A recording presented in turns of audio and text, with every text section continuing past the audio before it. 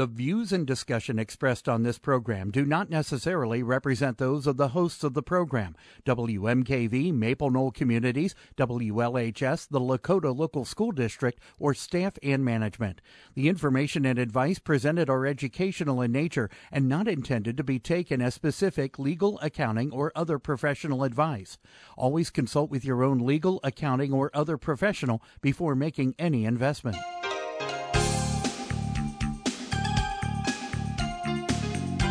Welcome to Real Life Real Estate Investing, a show to help you gain financial freedom by investing in real estate.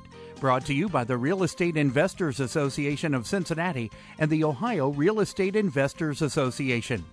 You're listening to Real Life Real Estate Investing on WMKV, WLHS, and the Maple Knoll Radio Network. And now your host, Vena Jones-Cox.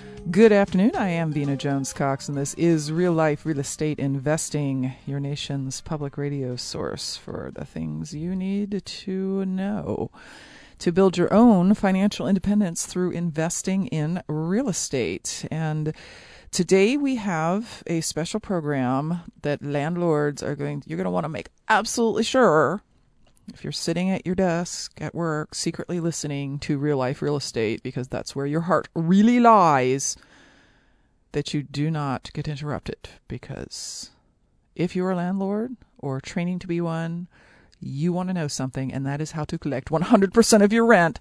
And that's what we're going to be talking about today. Can't believe it, but the 2013 Ohio Real Estate Investors Association's National New Strategies Summit happens tomorrow. It's Thursday, Friday, Saturday, and Sunday. And those of you who are going to be joining us by virtue of being Real Life Real Estate listeners and having pledged to the station for your ticket, we really appreciate your support of public radio, and I hope that you will come and introduce yourself, because I can't see you out there. I know you're listening, but I don't know what you look like. So please come and say hi while you are at the station or at the convention. If you have not yet downloaded your copy of the schedule so that you can plan out how you're going to spend your next few days, you can do that by going to oreaconvention.com. That's OREIA convention.com. And check out the full agenda, and that will tell you who's speaking when and what you absolutely cannot miss. One of the folks that you cannot miss is Cynthia Schmidt, a.k.a. Mrs. Landlady, who is one of our featured experts there. She and her husband Gary have been landlords for upwards of 2 decades now, and they've had over 700 tenants. They did their first eviction back in 1996, and Cynthia was a little shocked about what she was seeing there in eviction court, how chaotic it was, and how many landlords did not know what they were doing in eviction court. So she set out on a mission, and it truly is a mission for Cynthia, to figure out how to make the legal system work for landlords so that tenants could not walk away owing tons of rent, having done tons of damages to a property, and not paying for it and just moving on and doing it again to the next landlord. Joining us today by phone is Cynthia Schmidt. Cynthia, welcome to Real Life Real Estate. Thank you, Vena. I was excited when Christy got a hold of me and asked me to come and be on your radio show, and I was excited about it. So I was waiting right by the phone there to get on with, I haven't seen you or talked to you since last year at the National Summit, but thank you for inviting me. And I know it'll be a very educational program we got tonight. It will, and we appreciate you being able to join us today, because so many, I mean, the vast majority, like 98+% of landlords sort of have this, I don't know, like defeatist attitude about the tenants who move and don't pay the last month's rent, and then you got the eviction fees, and then they leave their stuff and you have to pay somebody to move it, and then after you've moved it you find out they did damage to the property, and really the bill adds up to thousands of dollars, and most landlords will just sort of lay back and go, well, At least I got my property back. So, and I'm never going to be able to collect from them because, you know, if they had any money, they would have paid their rent in the first place. Why do you think that is? Well, Vina, when I first came into the eviction court, and my first eviction, I noticed, you know, the landlords, even with lawyers, they're up there like panicky, like, I only want my place back. I want to, like, I don't care, just give it, I don't care about the money. Well, first of all, we care about the money because you wouldn't be in real estate. So I was sort of lost thinking, it doesn't look correct here. Well, where I feel that the real problem, like why this has come on to the profession, and I've thought about it during the nights I should be sleeping, I'm thinking, when you become an accidental or landlord, you have the hat of painting, first finding the good property, financing, painting, cleaning, screening, and renting it out. You don't have the hat in the closet with those others of the court system. And when you become an accidental or landlord, you have to know 100% of the court system. So that means from the beginning, serving your notices to the eviction or small claims, and then the post-judgment proceedings to collect. And I feel that the landlords have evolved the profession, first of all, because like 20, 30 years ago, a retired gentleman would be owning the home, and he has 4 apartments in it, and he owns it in full. And then when a tenant would go away, instead of learning the court system or getting further educated, he would say, just let him go. I don't care about it. Get him out of here. Well, he owned the property in full and probably paid $5,000 for it, and his brain didn't want to go in further education for the profession. Then the boom came, and everybody bought property, and either they're stuck with it flipping that didn't flip, or they're a landlord, and we have mortgages, and it evolved huge. And where I feel that, first of all, is letting the landlords and investors know their options that we have. And I feel that they lack even knowing the options of the post-judgment to collect. And that's where I try to bring to the table, just like, they're in their toolbox, I try to put the court system in with the Makita, the flathead, the Phillips screwdriver, and the court system, because that's the full circle. Mm-hmm. And whether you have a lawyer or a manager or you represent yourself, every real estate investor and landlord should know every inch of that business. Mm-hmm. And that's where, when I started collecting in post-judgment, after I got the judgments, I came home, and Gary, I was collecting this money, and Gary goes, the other landlords are in there. And I go, no, nobody came. And so for 8 years I was collecting my money, and nobody was coming to where I was getting my money. And that's where I realized that they need to know all the options that are available. And I feel that I've spoke across the nation this year and taught in Texas, Ohio, Florida, their versions, and there's lots of procedures that they're unaware of. Mm-hmm. Plus, I feel they lack confidence because they are not attorneys. They didn't study it. But once they know and the options and how to deal with this epidemic and the whole thing, we start building confidence up into the profession. And that's where I feel I was the only one out there collecting it for 8 years, and I turned around every time I was trying to see if there was other landlords there, and no one would come. Then I knew that the profession needs further educating.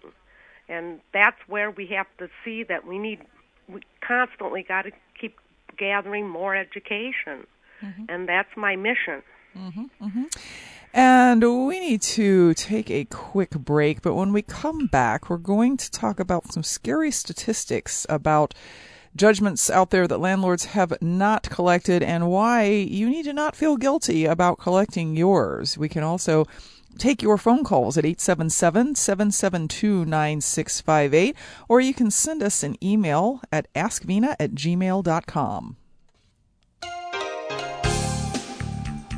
Welcome back to Real Life Real Estate Investing. Talking today to Cynthia Schmidt, who has taken time out of her preparation to be at the National New Strategies Summit this weekend to talk to us about her favorite topic, which is collecting back rents. And Cynthia, you say that there's nearly $20 billion in unpaid judgments out there that's owed. Is that a real number?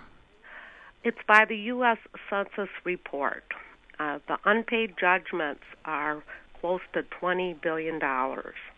And that's not counting the last 4 years interest and court costs, which could double it or triple it. Because some of the interest, some of the judgments are good for 10 years, 5 years, 20 years, and that interest is accruing as we're speaking. So it is huge, and 70% of those judgments are collectible. And a lot of those judgments belong to people who own rental houses and, got judgments against their tenants and then didn't do anything about it. But even worse than that, we often will see a landlord who doesn't even get to the stage of the judgment. They have calculated up, I got $1,000 deposit, and then it costs me, they missed 2 months rent, so they owe me $2,000 there, and then late fees, and then it cost me $150 to go to court, and then there was damage above reasonable wear and tear of another $3,000, so really they owe me $5,000, but I'm not even going to go to court and say they owe me $5,000. I'm just going to complain to all of my friends and relatives, and I'm going to go to my RIA group and I get the cheese with the wine every time. You know what I mean? I'm like, oh my gosh! To get the violin, I put it to music. Okay, where that stems from is when they said it's not worth it for me to go for the $5,000 to learn the business. Well, they've already spent how many hours losing? That's in the red money. That's money that they've spent all these hours. It's in the red. They didn't learn anything. And see, that's what the problem is. That's a Band-Aid, just letting them go. Then the tenant thinks, well, the landlord doesn't need the money. We can steal from them and then go. Okay? Think of the theory. You put them up against the wall every time and demand documents and all the procedures, zero in on them, and we let them know that we're a judgment creditor that is not going to go away. Now, that's what's happened to them. Just think of it, if you're the tenant, you think, oh, boy, the landlord, they're naive of the post-judgment proceedings. I can go ahead. They told me the money doesn't matter. They just want me out. So the $5,000, they must not need the money. And that is the total, that's wrong to be thinking that way. We go in and get the judgment against them, put them up against the wall, learn the business, collect the money, and let them know that we're not going to just go away. And that's what the tenants have done all these years. You've got to realize, I look at their brain. And their brain is, the landlord never comes after it anyway, so it doesn't matter. And that has more blowback than just you as the landlord losing money, because as you mentioned, that means that when they go to the next property and they break something and don't fix it, they say, the landlord's not going to come after me anyway. And we've all seen tenants who have gotten into the habit of just not paying their last 2 months' rent because it takes that long to get them out. And they right away want to absorb that security deposit, which that is not that's for the damages. And then we don't go in and serve the notice immediately on that last month. You've got to really be on it when you know they're going to be moving, and let them know that we're going to go ahead and take you down and get the judgment against you, not just possession. Go for the second cause, the judgment. This will go on your record. We'll chase you down to the ends till you pay me. Now, if they're not on Social Security or below the poverty level, there's no way that they're not going to pay you. Now, let me play devil's advocate for a minute. Sure. And say that there's undoubtedly some folks out there, maybe they're in the real estate business and maybe they're not, who are thinking, well, if somebody doesn't pay their rent and somebody damages property and doesn't pay to fix it, it's probably because they have financial issues. I mean, maybe something happened to them, and maybe they lost their job, and this is just mean to go back and to chase somebody who might have financial problems that are not their fault. Do you ever hear that? Oh my gosh, I hear it constantly. What I feel right there, judgments, I have written a version for all 50 states. Some judgments are good for 7 years. Some judgments we can renew for 20 years. We right away say at that moment, they're never going to have any money. They're never. At that moment, they got trouble. The next 20 years, they're going to be out buying big screen TVs. They're going to be giving other landlords deposits. They're going to be out eating at restaurants. We're not demanding their tax forms and see exactly if they're getting tax returns. So what we do, these judgments stay for a long time. Right away, it comes down at that moment, they'll never have any money from there on. Mm-hmm. Now, they're going to they gave a security deposit to another landlord. If they go ahead, they get big screen TVs, they get new cars, everything like that. And it's easier for the landlord to say that. They'll never have it for the next 20 years money. No, they have money will be going, unless they're 80 years old, and the next 20 years they're going to end up 100, they're going to have some money in their pockets. Now, if they don't start learning how to pay their old debts, they're going to start going in these new debts. They're just going to keep accruing it. And when they have to pay, they pay. And this is better for them to learn to step up to the plate. Well, my property manager said something really interesting in regards to this. There was a situation where a tenant really did have something going on in their family, and they said, I can't pay my rent this month because my sister needs me to give her $500 for something. And my property manager said, so what you are asking is for me to give your sister $500. Exactly. And she said, no, I'm not. I'm giving it to her. And he said, no, by not paying for the roof over your head that you agreed to pay for, you are taking that $500 away from me to give it to your sister. And I don't think that's right. If you have friends that want to give you money, go ahead and get it. But taking it from me is not the right thing to do.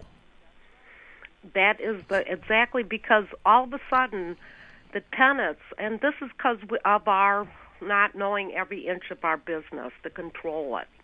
They have been controlling it. Now, this isn't not about the good tenants. Give them gifts, love your good tenants. It's about the non-paying, which destroy our profession. But they have gone along, and they think that we're a charity. Now, that's what I call what you're not. I'm going to give to a charity. Give me the rent, and I'll give it to my charity. We're not your family's charity, and that's what I call it. Mm-hmm. We are a business, just like at Walmart. If she's going through that line at Walmart with $500 worth of items and say, can I get this free? Because I'm going to give the $500 what I'm going to pay here to my sister. Do you think they're going to let her go through? No. It's a business. Right, and if the customer tries to walk out with $500 worth of stuff without paying for it, they get arrested and they go to court. And in our business, there's no getting arrested for stealing rent. And I said that one time to a person who was not in the real estate business and was of a more let's just say politically liberal leaning. And, sure. and what the woman said to me was that it's a completely different thing. People need a roof over their heads. They don't need stuff at Walmart. And I said, great, if you walk out of the grocery store with $500 worth of food, which you need worse than a roof over your head, you still get arrested. It doesn't matter how badly you need it. The rule is you have to pay for it, and if you don't pay for it, it's stealing. So it's interesting that even some landlords have sort of just absorbed that idea that it isn't stealing, it's just not paying your rent. But you, on the other hand, have gone out and worked out some ways for us to collect this rent. So let's talk about what that process is right after we take a quick break. I also want to invite callers to ask any questions they might have on our toll-free number at 877-772-9658, or send an email to askvina@gmail.com. Welcome back to Real Life Real Estate Investing, where today we, and by that I mean me and also you listeners, are having a conversation with Cynthia Schmidt, also known as Mrs. Landlady. You can do your part in the conversation by emailing any questions you might have to askvina@gmail.com, or just giving us a call at 877-772-9658. The topic today is how and why to collect rent from tenants who have left owing you rent. Now, Cynthia, you have way more ideas about how to collect these judgments than we can possibly cover in a 48-minute radio show. But first step, we've already said, is you have to get a judgment. And what is the difference between getting a judgment and just getting the court to say, yeah, they need to move? I mean, at possession, the first claim, and then the second claim. The first claim in Ohio. Now, I've done all 50 states, but I'm going to be talking specifically about Ohio today, naturally, instead of Hawaii. I would know. The first claim was just getting the possession, and the second claim is for the money judgments. And I hear a lot of the landlords have said, I just went in for the claim to get the possession. I didn't go for the money judgment. And that right away, we have to go in to get the judgment, because we can put it on put a lien in the county that they live in. We can pull them in for the debtor's examination to get paid.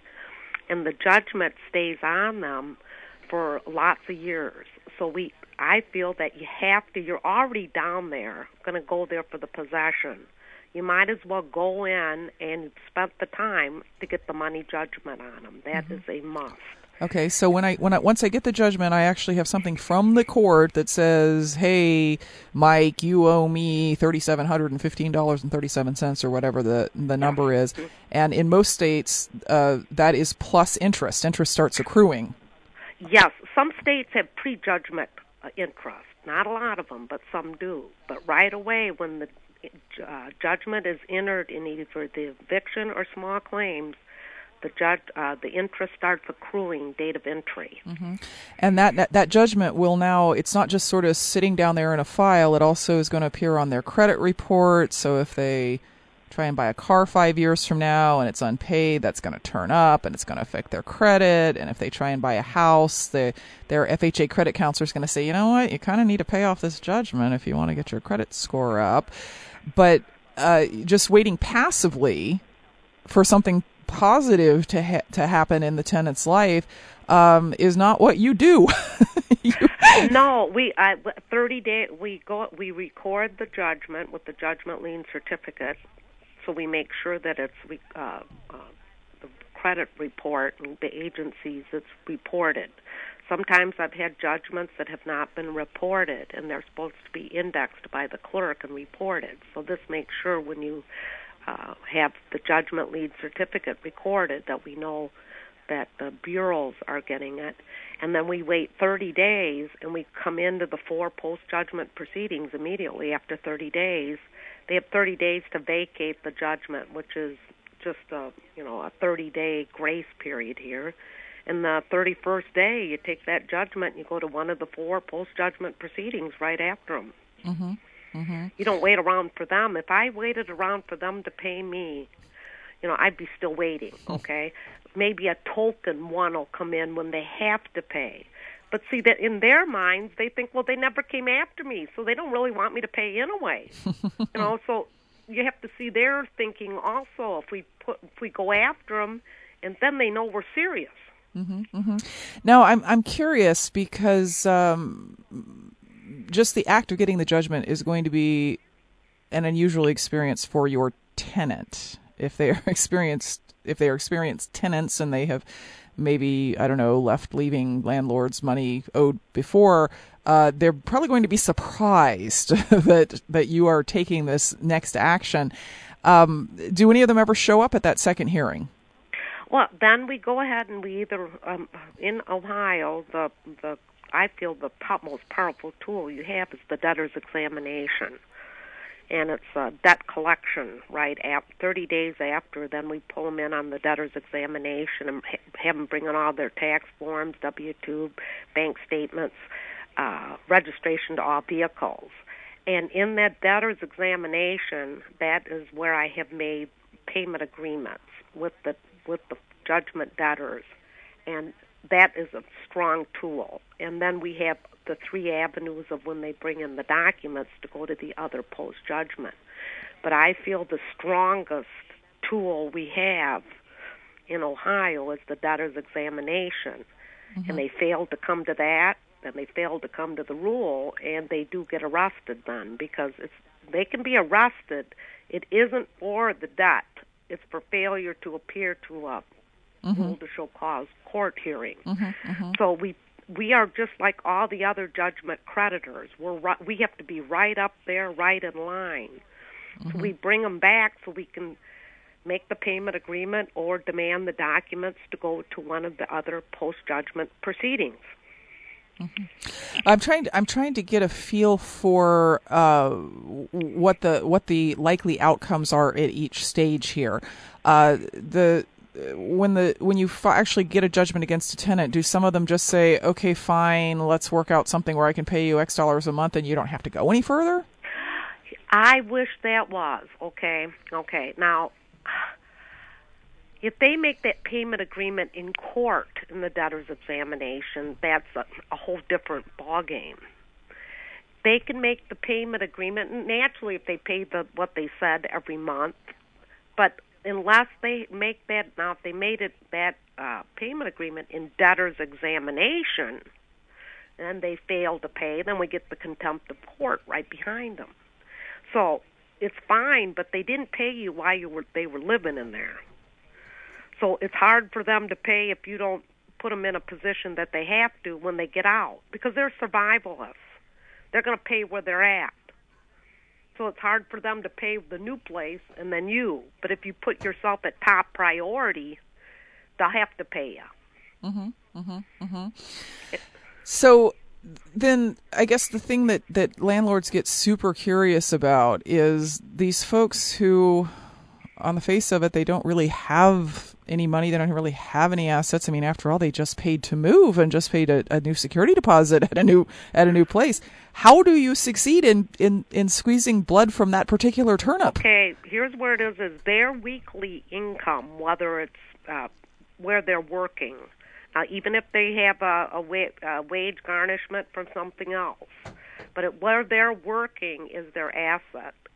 When we get them into court, into open court, in the debtors, and take them out into the hallway, they fill out everything, and we say, let's come to a comfortable monthly agreement plan. And that's something, because this judgment is not going to go away. So we make a comfortable monthly agreement plan with them. Mm-hmm. They know that you're not going to go away. I'm going to bring you back every year to this debtor's exam, to this thing, because we can demand the tax forms and see exactly where they're at, what's coming in.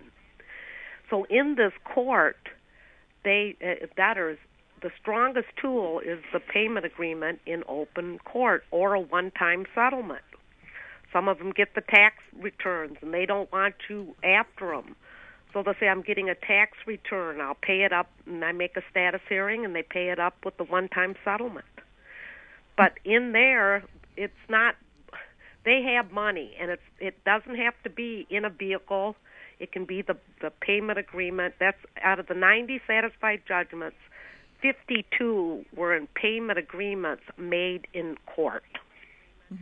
And that means like $100 a month, $200 a month, $300 a month, whatever comfortable that they can make. And if and they make that agreement, like you said, maybe they'll make it without going to court. We'll make it in court so we make sure we get it. And this is like a blood out of. They have money coming in, even the security deposit. If they gave a security deposit to the other landlord, that could also be on your questionnaire. Legally, that's your money. It's the tenant's the tenant's money, which is his asset, over to you. So they've got the money, and it it's tough. But any time they pay it up, it's going to be tough. So they have to open in court, like they go out in the hallway. They say, "Oh, I'll make $100 payment agreement," and that's in court. Okay. And I'll tell you right now, they get that $100, and whether they got to cut out going to like Starbucks or wherever, they'll get it to you. And I've had them pay, and they feel better afterwards too. So it was the best thing they ever did because they knew they owed me. Very good. We have an email question here from Adrian, who is in Tennessee, and Adrian at least went as far as getting the judgment, but says, I have a judgment against a former tenant. I collected a small amount of it, and then she quit her job. The money was being taken from her paycheck. She's moved several times. I don't know how to find her. She doesn't have much of a footprint, and there's no family nearby. Any suggestions on how to collect? Okay, first of all, to find her, we have to find her, and I'm going to pull my Tennessee book. I got it right here because I had a thinking that somebody was going to from Tennessee. Okay, we go ahead. First of all, you're going to have to find the tenant, judgment debtor tenant. To pull them in, we're going to pull them in to subpoena to produce documents. That's the same thing as the Ohio debtor's exam. Subpoena to produce documents. So we're going to go ahead. You've got the judgment. We're going to go to whitepages.com. That's a free website. We're going to go to peoplesmart.com. You have to pay for it, but they're pretty good. And then we're going to go ahead and it's called a post office change of address for legal process. And we can put in a post office change if we can find out where she's at or moved from. And the post office, since you're in litigation, will have to give you the change of address. And that's been a battle with the post office, and they are doing it now because that's our legal right. Then once we locate her, which we can locate her through that or courthouse websites, then you're going to get the subpoena to produce documents court date, and that's like your debtor's examination. We're going to bring in and demand all their tax forms, W-2, registration to all vehicles, 1 year of bank statements. And when we get in there, we'll go out in the hallway, and then you can either make a payment agreement or demand these documents. And I'll tell you, they come up with the payment agreement when they know that or a one-time settlement where they know you're not going to go away. And so every year, if you want to produce all this, until I get paid, I'm getting interest, and I'm going to be after you till you pay me. So in Tennessee, first of all, he's going to go to White Pages, peoplesmart.com, courthouse website, post office change of address, zabasearch.com. These are websites. We find her or him, then we're going to go and get the subpoena to order to produce documents, and we're going to pull them in for the documents to see, is she getting tax returns? Is she bank statements? Is she got a bank account? Is she looking for employment? And this is where it's the key is these debtors exam in each of all the states. I feel that's our strongest tool. Now, Cynthia, your bio says that in the 20 years that you've been doing this, you have collected about $200,000 worth of judgments from your tenants. And I'm sure some of those were larger and some of them were smaller, but that is a lot of money. I mean, that's like enough, in our part of the world, that's enough to buy 2 more fully paid off houses. Bina, that's the best $200,000 I ever collected. Because, you know why? It's because they told me you couldn't get it. You know what I mean? And each one, yes, it is. And when Gary and I I drank the Kool-Aid and bought a whole bunch of rentals, 75 of them. Like I said, I caught the drug. You know, it's like I got to buy more rentals. And then I was up there, and I didn't really realize at the point that, you know, I said, "Oh, pay me." You know, I thought it was going to be nice, you know, and change the profession. And then pretty soon, you know, it started getting months, and they got behind. And so the $200,000, like I said, that is the best money I have ever.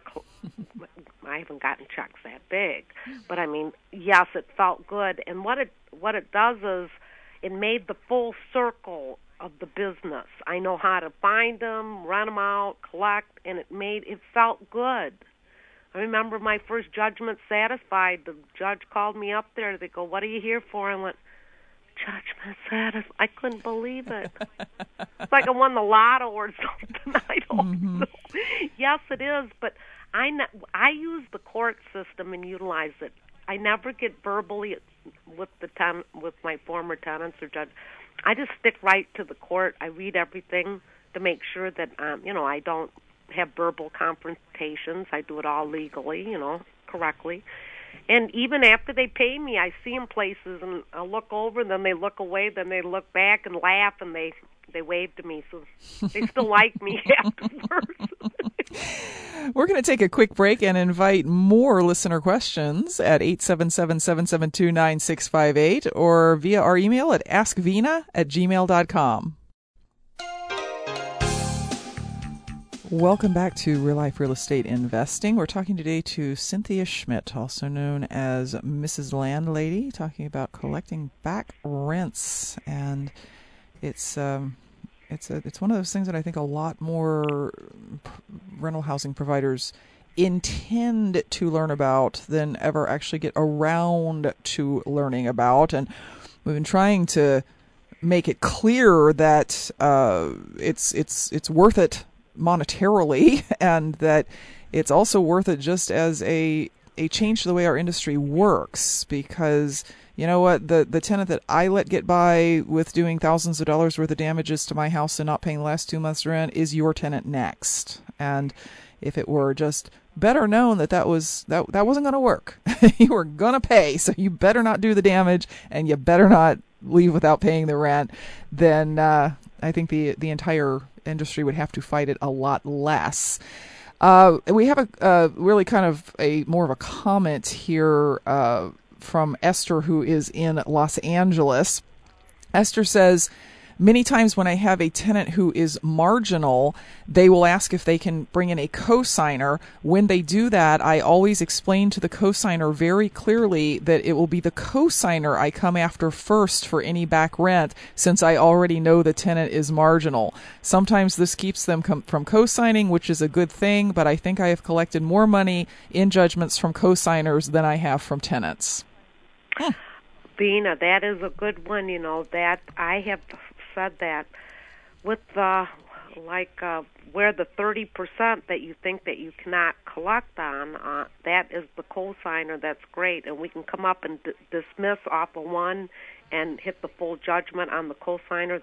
Yes, I have done that, and that's fabulous. That's thinking on your feet. That's great. Mm-hmm, mm-hmm. Question here from Ron, who does not say where he is from. Ron says, if the tenant declares bankruptcy after the judgment has been attained, does that end the collection process? I have collected 3 Chapter 13s. Chapter 7 and 11 we cannot collect. Mm-hmm. So if you get a Chapter 13, we can submit it to the Chapter 13, and the trustee, you will get payments during the time, a portion of it that you pay. But it's still, once they go to Chapter 7 or 11, it's over with. 13, we're still in the ball game. Mm-hmm, mm-hmm.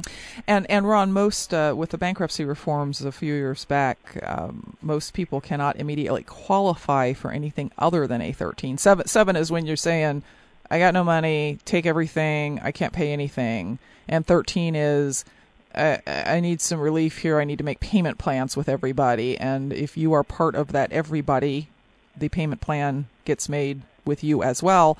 But remember, if the tenant, quote, owes you money, but you don't have a judgment, you're not going to get anything out of a bankruptcy because you are not a creditor. Because you have to come in and get that. It's so important. First of all, before we can, get on moving forward, we've got to always get that judgment. Always get the judgment, even if it takes extra to go back down or whatever. In the long run, we have to think of the long run. That's a long time for that judgment to be on the debtor. So get the judgments, first of all. Yes, 100%. Question here from Carol, and I should have mentioned we kind of need to know where you're from, particularly in this particular topic. I mean, some of the things we talk about here on Real Life Real Estate apply more or less equally throughout the country, and some things like this are very state specific. So it helps a lot if you can tell us, listeners, where you are from. Carol says, glad I found the radio station. Here's my question. We operate through a limited liability company. I've been told by the court that I have to use an attorney to represent us in any court action. Local attorneys' charges begin at $400 per eviction. I have more time than money. Is there some way around using the attorney to evict and get the judgment? Well, this is something that you can do. I am not an attorney. I'm a pro se that just has a little home study course or whatever. But you can be assigned. You can assign judgments back to yourself. So if it was that the LLC, if you've got to go through the courts with the lawyer, after you get the judgment, you can assign that back to yourself, and you can proceed to get the judgment yourself. So at that point, Carol, what she's saying is at that point, the LLC got the judgment, but you are now the owner of the judgment personally. And I don't know of a court in the country that requires individuals to have attorneys when they show up to do a court action. I know a lot of them now insist on there being an attorney if you are there representing your company as opposed to yourself personally. So their LLC, Vina, they have to have an attorney. But after the judgment is rendered, they can assign that through the assignment of judgments back to their personal to go forward in the post-judgment proceedings, which is great. Now, Carol has a follow-up. She says, I've actually won several judgments, but I've never collected a dime, so getting a judgment appears to be a waste of money. Boy, Carol, I hope you're coming to the New Strategy Summit. If I said that, I'd be out about $250,000. See, but has she gone through now what state she's in? Now let me ask her a couple questions. Did you do a wage garnishment, bank attachment, levy on personal? Did you take them to the debtor's exam? Did you demand the documents? Did they show? Was it the rule, the bench warrant? Were they arrested, contempt of court? If any of them terms she doesn't know about, then she doesn't know the whole system. If I knew what state she's in, I have one for all versions, she has to take all of them in their state, their debtor's examination. You got to pull them all back in, demand all the documents, and whatever state you're in, it might be a different name to it. All 50 states have that debtor's examination. So she has to gather all her judgments, bring them all in like I did all at once, and either get payment agreements. If they don't show, we get a rule. They go to jail, we get the money then, okay? So it's like you got to go after it, especially if she's got a lot of them. She can herd them together and hit them all at once at the courthouse.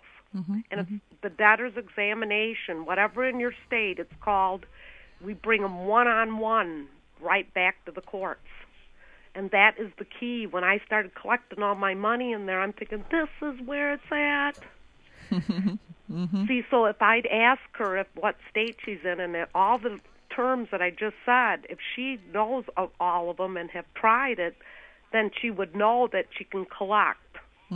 And when I hear you haven't done a dime, well, you haven't pulled them in to get any money. And I just got a follow-up email from Carol saying that she is in Ohio, which is one of those states. Okay, her debtor's examined. Has she has she gone to the debtor's examination with an attached rider with it that demands their tax forms, all that? They don't come to that, then they go to the motion to show cause. After that, it's the warrant. Mm-hmm. So if she hasn't gone to the debtor's examination with those judgments, no, she's not going to collect any money. Mm-hmm, mm-hmm. Yeah, and I think Carol's the gist of that last comment was if the attorney's going to charge her $400 every time he shows up in court, it might not be worth it. But you just gave her the solution, which is assign the judgment back to herself personally. In Ohio, judgments can be assigned back. In 50 states, you can be assigned judgments. Some states you can't represent yourself after you're assigned. In Ohio, you can represent yourself. Mm-hmm.